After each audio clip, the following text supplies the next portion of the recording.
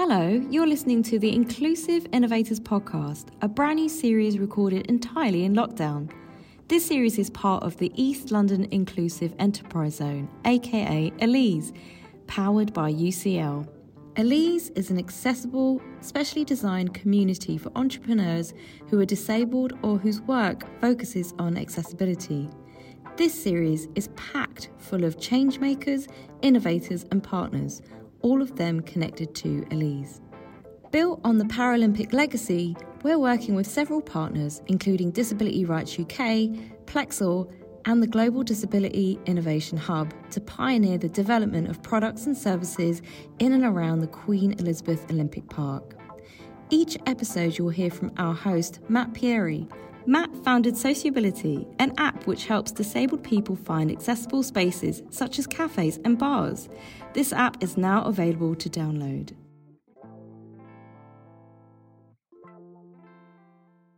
So you know, the audio in this episode isn't the best quality. If it's better for you, you can use a full transcript, which is available via the link in the podcast description.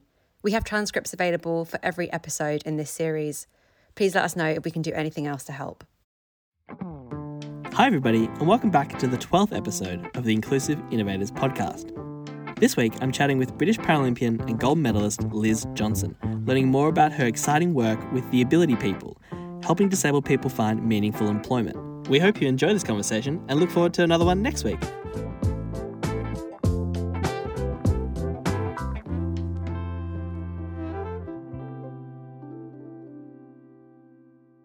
Well, first of all, welcome to the podcast. It's really exciting to have you on, and we're looking forward to chatting to hear all about your work in the various disability impact spaces that you're working in, but particularly the stuff around recruitment, which we're really excited to. So we might just kick off. If you are happy to make a brief introduction to yourself and to your work, that would be fantastic.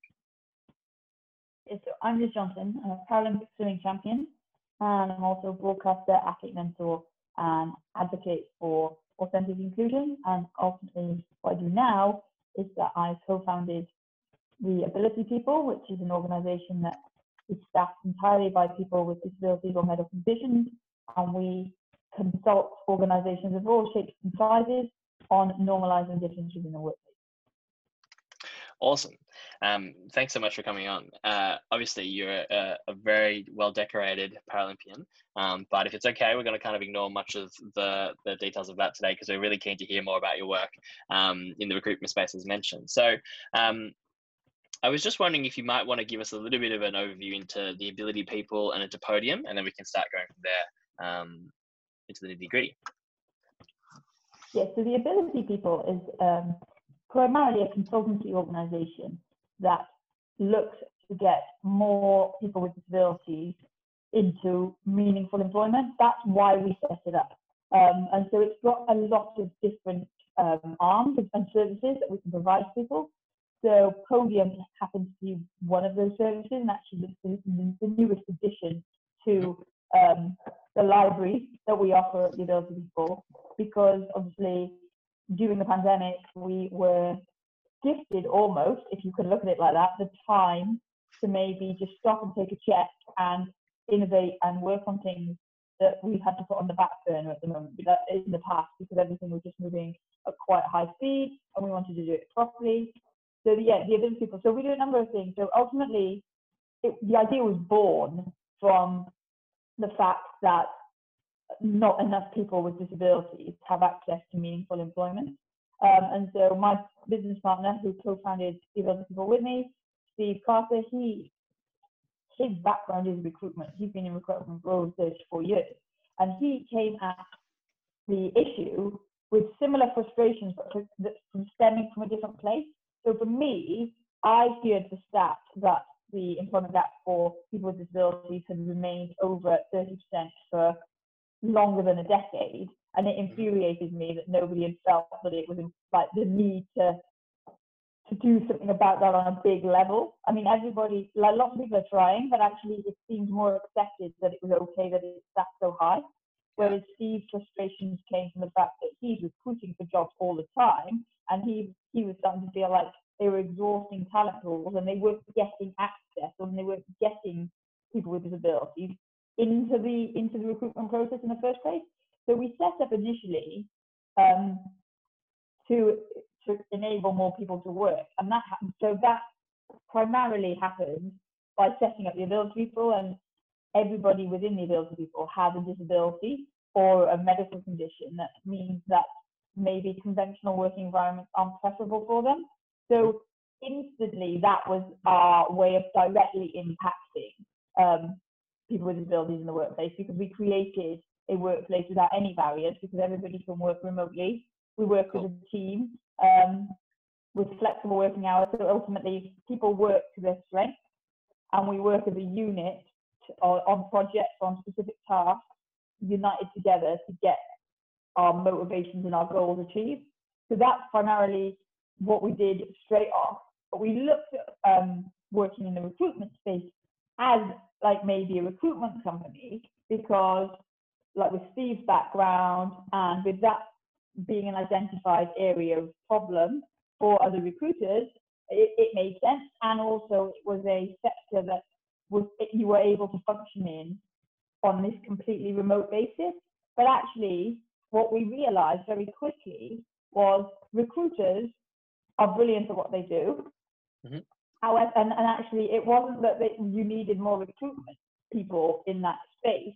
You needed to change people's perceptions and understanding and the way they view disabilities, so that they understood when someone was coming to their talent pool or was going through a process, why maybe it wasn't such a one-size-fits-all.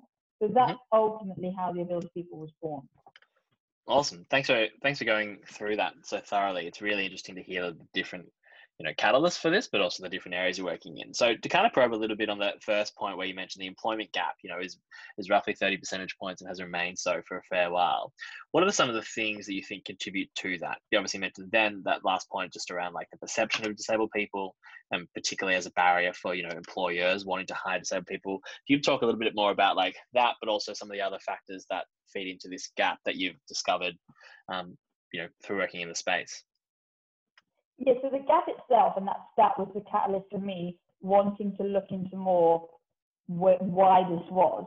And the reality is it's for a number of reasons. So people can't work. Like there are some people where they physically, like they can't work. That's fine, but that's actually the minority, because the majority of people, there is something that everyone can do. They just do it differently.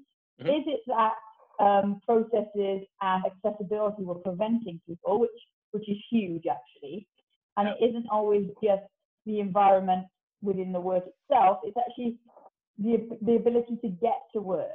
Like, so people underestimate how much effort goes into somebody into getting to work with somebody who can't use conventional public transport, or just things like with public transport, if you want to use a train but you need to book assistance, you have to book within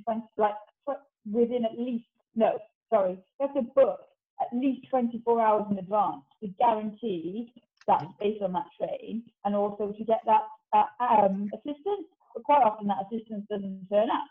Yeah. So you're not getting an equitable experience using that public transport. So then what happens is you have to be that person in the board meeting that says, we need to wrap this up right now, because if I don't get this train, there isn't another one for me. So you're not on a level playing field with your peers. So the accessibility issues and barriers aren't just about the process. They aren't just about the actual working environment. They're about the way society is set up, and as you point out, the way people view disability. And one of the biggest things is the expectation of someone with a disability, rightly or wrongly, most definitely wrongly, is lower than it is for anybody else in society. So if it's almost accepted that a person with a disability maybe doesn't work, well, actually, the frustration for that person comes from the fact that they're absolutely able and willing, but the infrastructures of the country prevent them from doing so. Yep. And then you get the people who just don't want to work, actually. But it seems that they can get away with it a little better because, like I said, the expectations are lower. So there's a number of different reasons why people with disabilities struggle to have the same opportunities as others. But when I say struggle, I don't mean they personally struggle. I mean, it is a struggle for them because the world is not set up for them. And that, for me, is the frustrating part, is that, yes, humans come in all shapes, sizes, forms, and with different characteristics and personality traits. But it shouldn't be that they're prevented from accessing meaningful employment if they want to. It should be that they haven't got that job specifically because they weren't the best candidate for that role. Yeah. Does that make sense? Yeah, I think that's a bunch of really insightful points. And I think there is this broader, narrative that we need to push out there that, someone's disability is a part of their personality, is a part of their, their life, and it's an element of diversity. And just because you are disabled doesn't, therefore mean you necessarily, believe X or want to do Y or that kind of stuff. Much like there are people who are non-disabled who don't want to work, who would prefer to, to do something else instead. The same thing happens for disabled people. And I think this understanding that it isn't this kind of perception of disabled people to not want to work or not willing to work or that kind of thing, but like you mentioned before. Exactly. Like you mentioned before. A lot of people's perceptions is that you're not able to work because a lot of people try to imagine you doing what they would do, but with what you've got available to you. Yeah. And the point is that actually, I've never tried to tie my shoelaces with two functioning hands because I've never had two functioning hands. Yeah. Therefore, if someone with two functioning hands was to break their arm or tie their hand behind their back and try and do it, they would find it a lot more difficult than me because they haven't learned like that. And so a lot of the work we do is around normalizing difference and people realizing it's okay. It doesn't need pity. It doesn't need fear. It just needs acceptance. Yeah, 100%. I think that's that spot on point of like people do things just in a different way and it's neither better nor worse. And actually, to be fair, often it's a lot more creative. And I think that narrative doesn't really come out either. Disabled people are natural problem solvers literally every day, trying to navigate their way around barriers of all shapes and sizes, which makes them much more amenable to doing so at work. So that's really cool to see that there's, obviously a really strong narrative shift, perception kind of change element to this, because I think you're right. Like it isn't just put the screen reader software in and sort of everybody will all of a sudden just change their minds. I think it is a really big part of trying to change how we think about these opportunities for people. So if we can then just jump a little bit into the actual ways in which you go about, changing some of these things. You mentioned obviously that you can, consult, but like, how do you find, conveying this empathy point of like, actually, this is just difference and it's fine. How do you go about that? And, what I imagine there are challenges, involved in that, particularly for people who have never thought about this before, do say, hear about you, want to chat, but then how do you kind of ensure that this lasts for a longer, period than when you've left or gone out the door? So actually do it in a very human way. So everything we do is very experiential. The people that you are working with, you're almost in a partnership together, and we create a safe environment for them to explore the thoughts and the thoughts they've had, or ask questions, to live it. So because on my team, like I said, are all have disabilities and medical conditions. Therefore, we are a very diverse group of people. So and when we're in front of you and we're talking to you, you see that we are real people, and you go through it. And we give you very lived experiences and sometimes very quite tongue-in-cheek examples of how people speak to you all of the time. Don't think anything of it.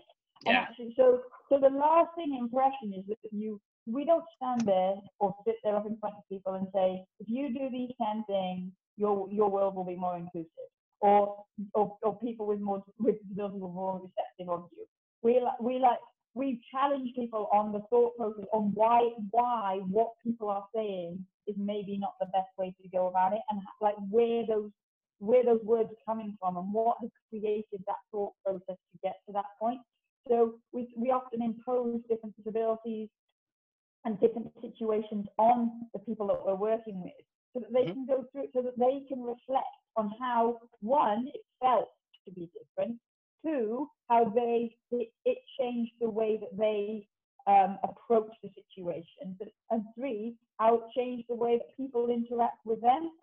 Because actually, a lot of the time with any difference, and disability is probably at the extreme end, because like I said, people don't have the same expectation of it, is that you very rarely find people who intentionally want to cause upset or be offensive. But the lack of exposure in education means that they don't know, they're not comfortable with how to act. And that's the reality for any difference. And so what we try to do is expose them to difference and normalize that difference right from our very first interaction with them. Because then what you find is their perception of you when you entered the room from when you leave, that stays with them, that lasts with them, because ultimately you overcome all those hurdles that they had in terms of what they thought you were going to be like, or what they thought would offend you, or what they thought their experience of you would be. And actually they check themselves and they're like, oh wow, yeah, I did think that. But then we also say, we're not here, it's not a blame game. We're not here to tell you what you're doing wrong. We're here to help you along the road to broadening your horizons and understanding these differences. Because every day is an education for all of us. And actually, nobody knows everything about anything. And you just got to expose yourself to as much difference as possible. And I think the thing with our team is, like I said, because we live it, because that is us, we are the personification of authentic inclusion and diversity. You can't get away from it. When you're working with us. And so it becomes very normal very quickly. So to kind of play devil's advocate on a couple of points here, Liz, because I imagine you must get this either explicit feedback or people just don't mention it to you, but they think it. So I guess my first question is, like, are you preaching to the choir a lot of the time? Like, do you find that it's people who are already open to this who want to come and be involved, or are you speaking to people who you are like, you know, they're generally, they've never thought about this and this is a new thing? Like, what sort of reception of kind of, I guess, what level of awareness are the people you're working with, do they start with? So it goes back to the previous points really about people never wanting to think bad, or never wanting to be barking at the wrong tree or going in the wrong direction.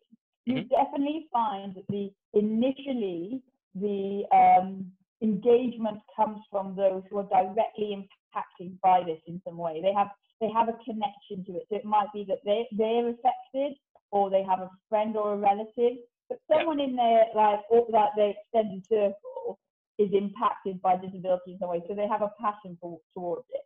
And also, in the beginning, we had a lot of those interactions and a lot of those conversations that people that really, really wanted to make a change, but they weren't the right person in the organization to sponsor it or to sign it off.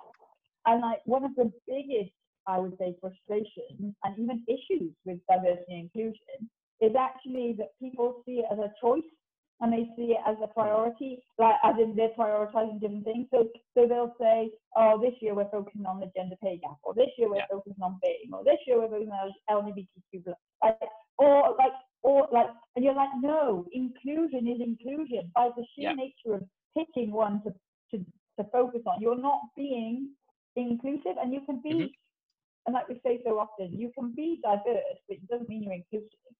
If you can bring people to a table and give them a seat, but unless you let them use that seat, then they might as well not be there.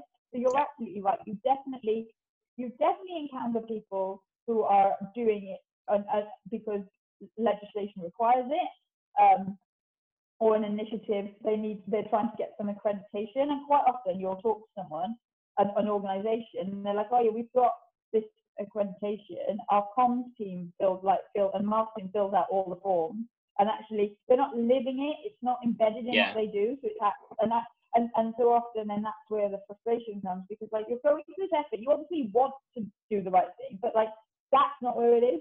So I think like, what's different about the way that we do it is like, it's very difficult to then like go through this process with people who are different, and then go to them, but you know. And so they actually like, okay, it's more of a change of perception and mindset rather than a tick box exercise. Like we don't do tick box exercise. We're very, very real. And I think because we go off and we talk about anything and everything. So it's not, and then it changes. Because what we're trying to do is no two people are the same, right? Whether it's disabled, non-disabled, male, female, like blonde hair, brown hair, no two people are the same, right? But, and everybody's got potential. And it's about equipping the people that you work with the mindset and the comfort level to see difference as a positive thing, and actually not look to try and correct people's differences. Like, it's not like everybody with brown hair has to dye their hair blonde before they're allowed into the office building, right? Like, well, that's not how the world works. Therefore, you are not trying to fix people's differences, because actually, as you rightly pointed out, the differences are often what makes them who they are and as successful as they are, because that need to be constantly problem solving and be resilient and be motivated and be self-motivated and committed, that's what you want in an employee. That's what you want in a team member. Just because they don't look like you or sound like you or even think the same as you or come from the same place, that's not a bad thing. In fact, it's a good thing, because if you're filling a team with the same type of person, then as soon as you encounter an issue, it's an issue for everybody. Yeah, and maybe you nicely preempt my next question, but what would you say to people who basically say, like, that's great, and like, we're all about diversity, but, you know, we're also business, it's a tough time, we're trying to be as efficient as possible, we need people to do the job, you know, with the least essentially support as possible, you know, for as quick and as high quality, and, you know, for me to kind of build in accommodations and things like that into the workplace just doesn't fit. What do you say to like that kind of idea, that like we, you know, see diversity as an important thing, but like you said, it's a nice to have, not a must have, or it's deprioritized compared to other outcomes? Yeah, so then we're very hard hitting a matter of fact. We're like, right, so if tomorrow you woke up and for some reason your limbs didn't work or you couldn't see, or all of a sudden when you looked at numbers or letters, they were all jumbled up, how would you feel if you now can't access your job? Like, and in terms of an organization goal as a whole, do you want to be successful, or do you want people to remember you in 10 years? Do you want to have changed the world that you work in, the area that you work in, the sector that do you want to dominate that, or do you want to just be remembered for 6 months and then your company falls? Like, short-term sacrifice for long-term gain. And actually, it's about embedding the change and making you as strong as you can for a long-term survival. And actually, if you do the same as your competitors and you take the shortcut, yes, you might get the easy wins, but when things happen, when adversities have to be faced, you won't have the tools to deal with it. Yeah, and I think that point about like, one, looking longer term, but two, like reframing it away from negatives is really important. Like, the idea is that lots of people think, oh, but it'll be more hassle, it'll be, you know, XYZ costs, it'll be, you know, ABC increase in time. And they don't think about things like, well, actually, if you focus on, say, like you said, their resilience or their creativity or their, like, you know, interest and passion or their motivation to work and do a good job, those things actually often make up for and then sort of outstrip their kind of negatives. And I think part of this is this idea that disabled people, when people first think of disability, they think of super negative stuff. They think of, you know, the hassle and the burden and the pain. There isn't this understanding that actually there are also a lot of positives that come out of a disabled lived experience, and those things are really productive. Yeah, but also, I think, like, on that point, like, that's why we do it the way we do it, because what we do is we take very everyday situations and explain how we do them compared to how you do them. Or the audience system or whatever, and actually, like, it's not your problem to solve. Like, so quite common is that someone will apply for a role and then they'll say, well, how are you going to get here? Yeah. Like, that's not your problem. Do you ask every candidate or every employee how they get to work every morning, or what they have for breakfast? No, you don't. Like, you judge someone on how capable they are of doing the role. So, and this goes back to that idea that there is a people's perception of perfection, and like that we're all striving to be a certain way, and if we're not, then we kind of lose percentage or points for everything that we don't have. And so that, again, that is why at TAP what we do is we humanize it and we make it a very personal interaction so that people are like, actually, these are all just people. Like my way of eating is different ways to your way of eating, but we still both eat. Mm-hmm. Like your way of taking notes might be different to my way of taking notes, but we still get the information that we need from a situation. Your way of traveling might be different to my way of traveling, but again, we still get from A to B.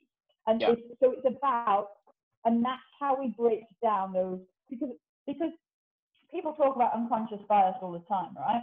And people do have it, but it's not an excuse to be ignorant to people's differences and people's way of doing things. And so, and actually, it's only unconscious for a very small amount of time, because once something happens that brings your attention to it, then it's not unconscious any longer. Yeah.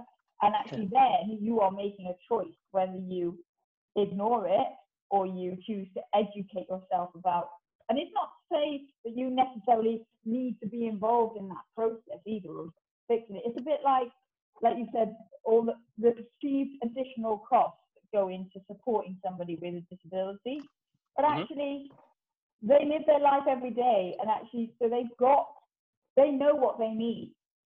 And actually, they've probably got a lot of the equipment. Like if you looked around my kitchen, I'm sure that I've got a lot more stuff in it that compared to my able-bodied peers. But I've got it already. I don't need, every time I go and do something new, I don't need to start again.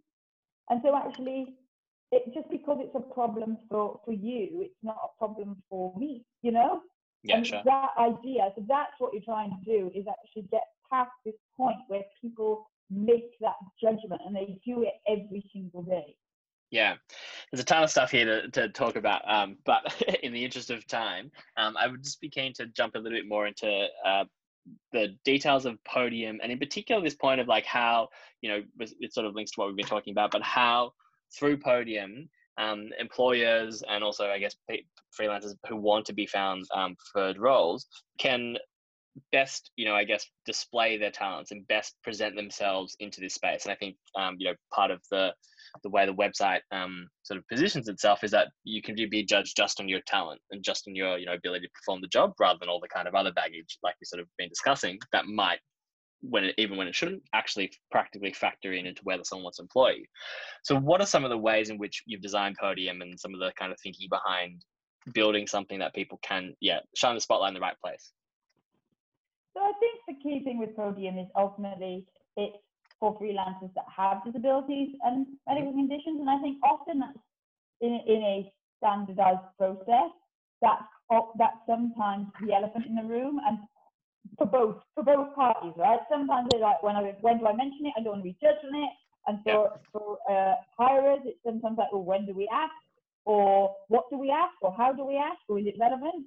And so the fundamental thing that Podium does is it creates an environment where organizations can enter into a more inclusive world straight from the off. So because again, they want to, they know it's the right thing to do, but sometimes the fear factor prevents them. So in that sense, it's a safe environment, because by the sheer nature of Podium's existence and the people being on the platform, you've already accepted that they have a disability or medical condition, and they've that stuff out there, so you don't need to declare it or anything. But also because it's for freelancers who ultimately work remotely and on their terms and within the time frames that the two parties agree, then that person is showing that they've considered everything. They're ready and willing and able. And that goes back to that point. It removes the need for those prejudices, because people should just see, I'm looking for somebody to complete a task. I go on Podium. Oh, that person's got the credentials, has presented themselves very well through their listing and their profile. I'm going to go with them.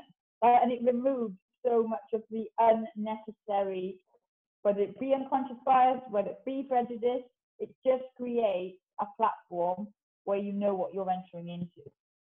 Cool. No, that's really interesting. Yeah, definitely. And I think that point about like having the baseline really clear, particularly around stuff related to the disability that someone might have, and their kind of stigma and all that sort of stuff, by moving that out of the way up early, I think allows that conversation to take place, at a much more equal space. Or it doesn't even need, the conversation doesn't necessarily need to happen. That's the other thing. It's like, you don't see somebody, and when you meet them, feel the need to like comment on the color of their eyes. You go, every time you meet them, you go, you've got blue eyes, or you've got brown eyes. And it's similarly the same. And like one of our team members, like he said, I don't have a forearm. He said, the amount of people that go to me, oh, you haven't got an arm. He's like, I didn't wake up this morning without it.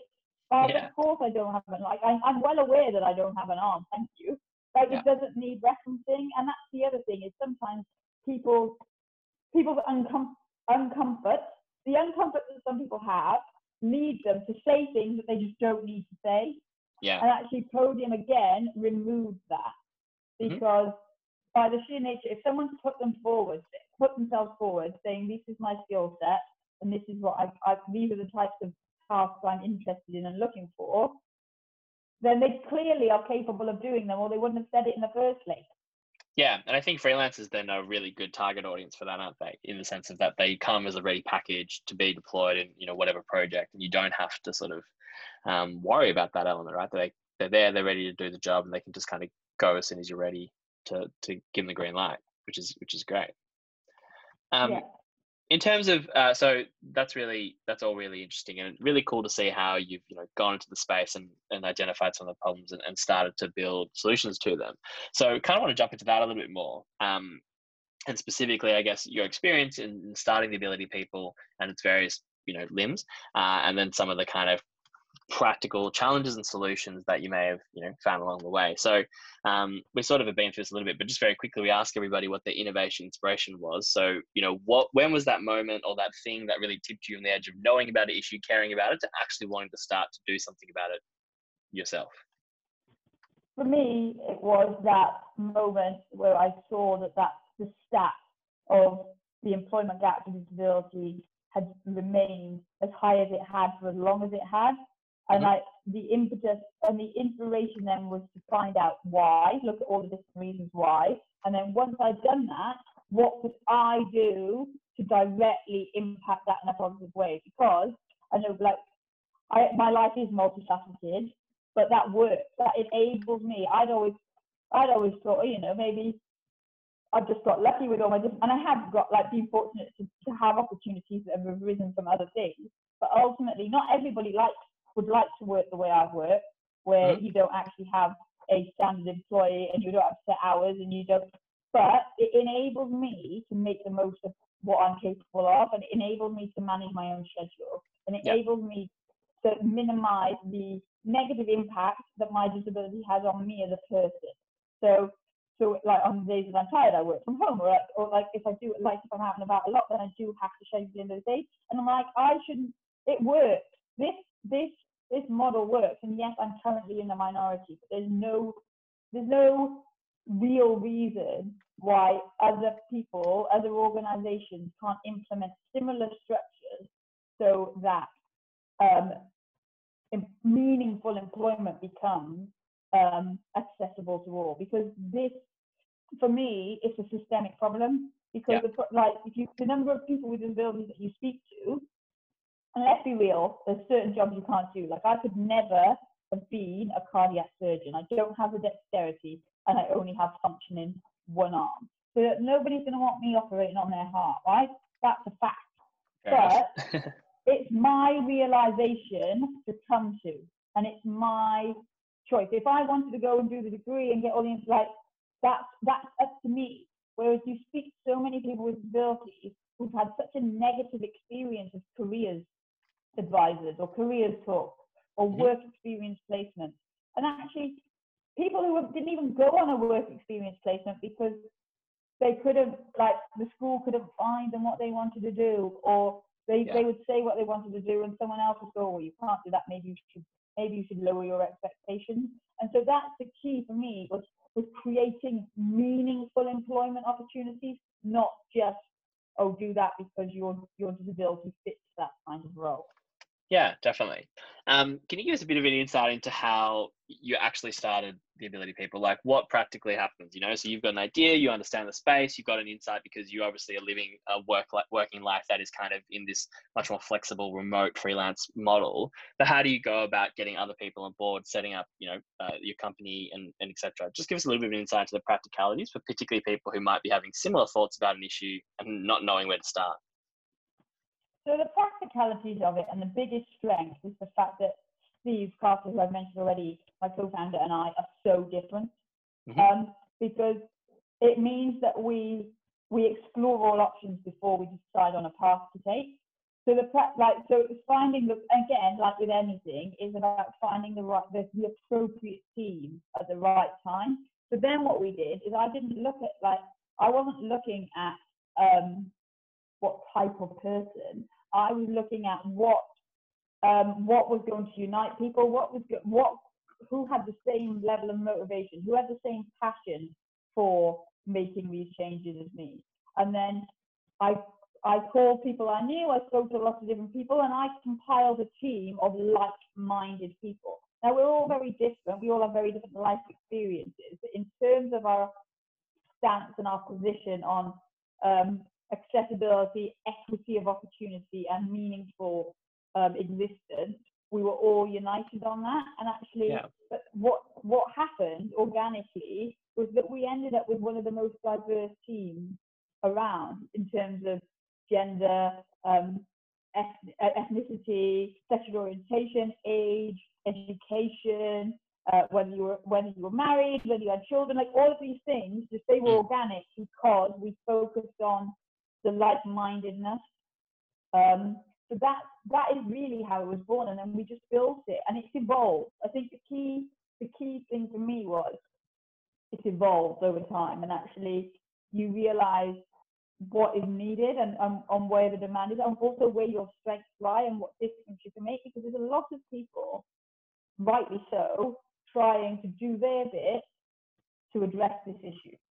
To address the issue of employment for people with disabilities, and actually just inclusion and diversity generally, because the world is an inclusive, it's a very diverse place, and therefore it should be an inclusive place.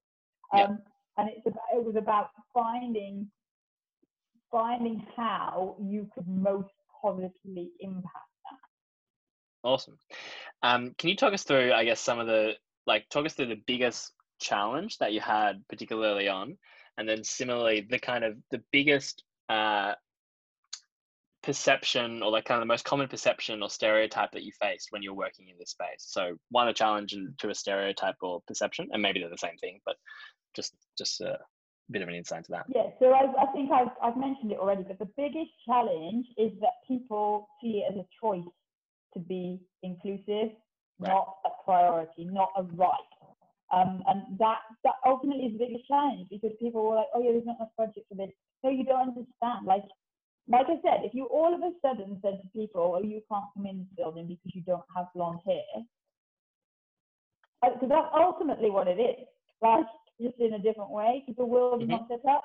So the single biggest challenge is people being selective over their demographic of diversity they're going to pick, rather than appreciating that if you create an authentically inclusive environment, then everybody benefits, because everybody, whatever their situation, can play to their strengths and work in an environment that enables them to be the best version of themselves. And I think in terms of stereotypes, it's that idea that I need you as a disabled person, not just specifically me, but as disabled people, we need you to fix our problems. They're not problems, because they're us. We've lived like this. Even if you've acquired your disability, this is now your new way of living. So actually, the stereotype comes from other people just not trusting that you are a human being with a cognitive ability to make things happen. I think that's the biggest stereotype. But then that stems from the fact that actually, like I said, it is systemic, in that decades ago, we didn't have the same access for people with disabilities to education, or the same level, or integration, and people didn't have role models to aspire to be, and that's the issue. So what we're trying to do is create this world where people are more visible. It does become more normal to be different, and we're not all trying to fit into the same mold. Does that make sense? Yeah, I think that's great. I think that point around, like, making it clear to people what is and is not their, business, really. Like, what actually do you need to worry about in this scenario? And I think that sort of stems outside of the workplace context, right? Like, I know a lot of the time, if I go to I use a wheelchair. If I go to a nightclub, someone will invariably come up and high five me and be like, "Man, it's awesome to see you out here." There's this perception that, like, that's a thing that, like, as a disabled person, I like can't do or don't want to do, or it's difficult, or people a lot of the time, I think, just presuming that you need help with things that, like, you do on your daily basis, but that sort of more subtly getting to the point that they have really low expectations about disability, and that has problems. So I think that that's a really helpful way of framing it, that don't worry about these things. This is irrelevant to the conversation. And like you said, you wouldn't ask that it's like I've to anyone got else. to the nightclub. I've got here by myself. Yeah. Like it's that implication that because of a wheelchair user, why would they want to go to a nightclub? Oh, because they're a real person that has interests just like everybody else. Yeah. And yeah, I think it is around that. Yeah. I mean, if we went to a nightclub now, I'd be high-fived, I think. But I don't know if we're allowed to anytime soon. I had a question, Liz, around, like, to this kind of point of, this is really about changing broader narratives and stereotypes. Who are the kind of key players or allies you see in this fight that need to come on board? When it can be as a high level as things like the mainstream media, or arts and culture, or et cetera, but, like, what sort of other actors do you need to crowd into this space in order to help start to change this, or would you like to? I think the key is that we, like, with so often with any social issue, we always look for people who it's their responsibility, but actually we have a responsibility as humans to to create an inclusive environment. But I think definitely, and like we need to advocate for people who don't have the opportunity to advocate for themselves. So it doesn't mean, like, because people don't necessarily understand how it feels to be wronged for specifically using a wheelchair or for specifically having a guide dog, but they do, or for the color of your skin, but you do know how it feels to be wronged for something that is completely out of your control, that you're never going to be able to change. And actually, so people need to champion. But I think in the workspace, so often this gets sent to HR or sent to a D&I lead, when actually one person alone can't champion what it needs. It's one of those messages. People learn by example. And so actually the exec committees, they need to make it a priority. They need to, and if it is down to budget, well, then they need to ring fence a certain amount of budget that is to do with inclusion. Because actually, like we said, if you fix a problem for somebody who needs it, it doesn't just benefit that person. It generally benefits a far bigger range of people, and then it becomes a choice. Like if you get to a building and there's no ramp, and like that's a really easy one to use, right? But actually, the people who need a ramp can't get in, right? But if you have it where there's steps and a ramp, then people have choice. And like for me, I'm the other way around. I'm not very good at walking down ramps. Yeah. And I've got friends who have two prosthetic legs who are not great at going down ramps. And so again, often what people do is rather than have steps and a ramp, they'll only have a ramp. Well, that's not inclusive either. And so it's about giving people the opportunity to make a choice. So I think for me, when you talk about who specifically to advocate, it's the people, it's the decision makers, it's the people who can sign things off, because ultimately it doesn't matter how passionate people you are or who you've got in position, if they don't have the backing and the freedom to implement those changes, then nothing will move forward. And in terms of innovation in this space, obviously you're doing something new, and there's a bunch of people, trying to make changes in this space, which, to date has been particularly, I think, consistent and conservative in many ways, and old-fashioned. How have you found being an innovator in the inclusion space? And I guess, what's your kind of view on this space over the next, 5 to 10 years? I think it's twofold. So, like, on one hand, I've found it like very engaging. And we've engaged with people, and we've made significant improvements and gains. But fundamentally, I find it very frustrating. But it's 2020, and we're having to have these conversations.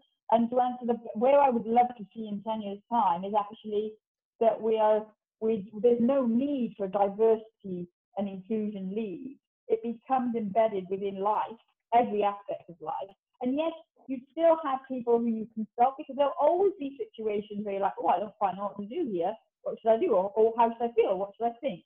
So, but the people, we're not, the conversations we're having are at a deeper level, rather than you need, like, it's not okay that people have to book a train 24 hours in advance. Or when simply all you really need to do is build a raised bit on a platform at a train station, and that person can then wheel themselves onto the, if they have that capability, they can wheel themselves onto a train. Or why is it that if you are traveling and you want a space for disabled people on a train, well, you can't book it if you've got like 3 or 4 people with you, because surely a person with a disability only goes out with one other person at a time. Like, why would you have friends? And it's those micro aggressions, those prejudices, those assumptions that are never intended to be offensive, but actually when you start to think about where they're coming from and what they actually mean, they're not acceptable. Yeah. So I hope that we get to a point in 10 years' time where we're number one, that employment gap is considerably smaller, but 2, we're in a position where we're not having these conversations about superficial things. People are actually living the change. Yeah. No, that's really helpful, and I think really insightful. And so this sort of takes us to our final section, which is around this, what's your innovation, imagination, we've been calling it. So we've heard a little bit of where you think, will be in 10 years' time. Where do you think specifically Podium, or what sort of role do you think the ability people will play in that vision? What do you hope it will play? Well, I think, like I said, like the ability we continue to evolve, because different people, different organizations are in different positions on their, I hate the word, but their journey in this experience.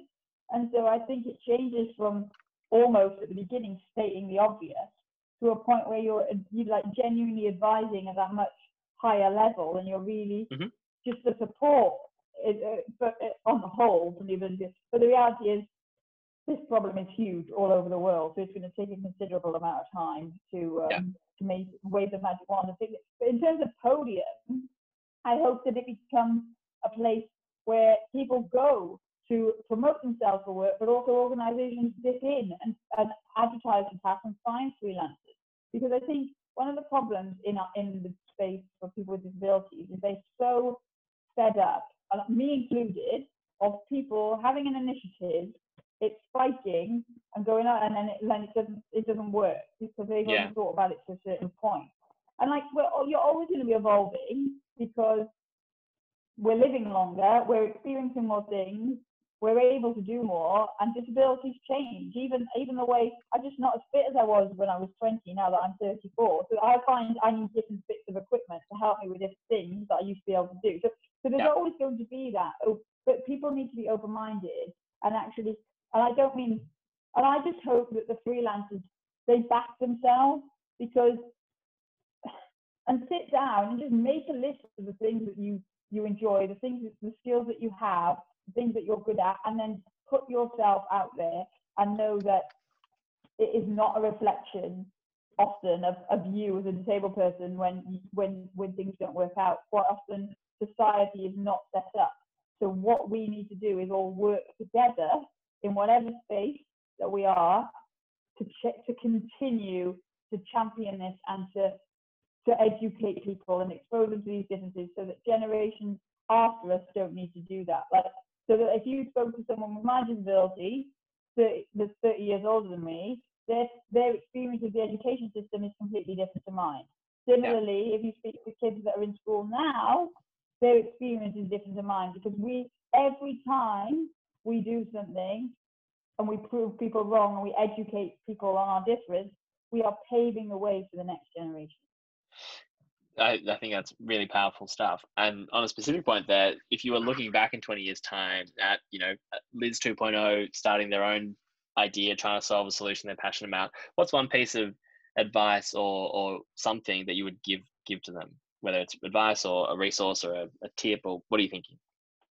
I think this is the same throughout my life, whatever I'm doing, is surround yourself with the right people to enable you to be the best that you can be, and actually stick to your guns and believe in yourself and fight for what you believe in, because so often people try to shut you down because they don't understand. But actually, if you've got a valid viewpoint and a contribution to make, then find a way to get your voice heard. And it might be not you might not be the person that is able to stand up and communicate that, because that's not where your comfort lies, but that's what goes back to ultimately surrounding yourself with the right team.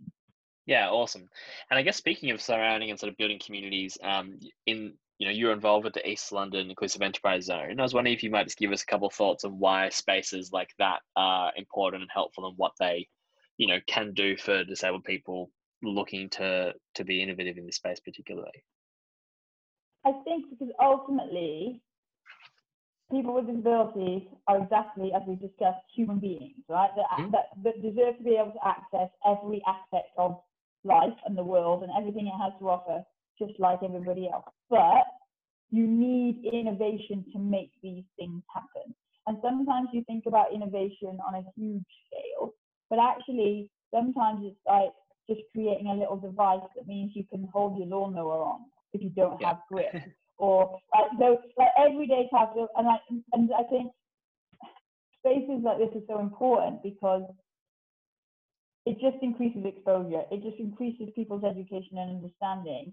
And the more people are faced with difference, and the more people with disabilities are given the opportunity to occupy those spaces, then actually the more normalized difference becomes. Awesome. I think those are some very good parting words. So, Liz, is there anything else in particular you just wanted to mention before we sort of draw it to a close? Things that people should know or think about, or things you've learned along the way that you just want to kind of reiterate? I think we pretty much covered everything, but I guess it's just that actually that nobody's way is better than anybody else's, and like we just as a society, and as people, human beings, we need to check ourselves on that element of judgment that we all have. Great. I think that's really, really good spot to draw to a close. One thing I just realized I forgot to ask, partly because I think it's less important, but I'm just wary that some of our listeners might not know, is I just thought maybe, Liz, you can give us a quick minute overview of you've got cerebral palsy. What does that actually mean, and how does that kind of impact your life? And maybe one thing you've learned from, your disability, just so obviously we've referenced it a little bit throughout the conversation, but people who may not have been aware or don't really know about what cerebral palsy is. Okay, so I was born with cerebral palsy, so I'm hemiplegic on my right side. So essentially, it's as if I've had a stroke down my entire right side. So it's always been weaker and less coordinated, and it's smaller than my left side. I don't have so much movement coordination, dexterity, but it's how I am. It's how I've always been. So I don't know any different. I don't know what I'm missing, if I'm missing, but actually I do know that what it did mean was right from the word go, I had to be a problem solver, because I don't do anything in a textbook manner. So I don't have two of the same limb that work, so nothing with me is balanced. And I actually think in some respects that's massively helped me, because we all come up against some adversity in life at some point, and it's different for different people, and like how much of an impact that has, again, is judged differently for different people. But it taught me, it made me realize actually I couldn't be like everybody else, because no matter how much effort I tried to put into being like everybody else, I would end up dying trying, because it's just not physically possible. But I can still do everything everybody else does. I just have to do it differently. Thanks for listening to the Inclusive Innovators podcast. Next week, we're joined by Shrin Madapalli, entrepreneur and co-founder of Acomable. Do you want to take part in the Elise program or be part of our community? To find out more, visit www.ucl.ac.uk/enterprise/Elise, or give us a follow on Twitter @Elise2020. You can find out more about our virtual and physical workshops on social media, funding, app development, and a masterclass on accessible comms. Captioning will be available for each session. We'd also like to thank our Elise partners, including Barclays Eagle Labs, Capital Enterprise, Disability Rights UK, Global Disability Innovation Hub, Hackney Council, Here East, Greater London Authority, Inclusion London, London Legacy Development Corporation, Loughborough University London, Plexel, London College of Fashion, and UCL. This podcast is powered by Sociability.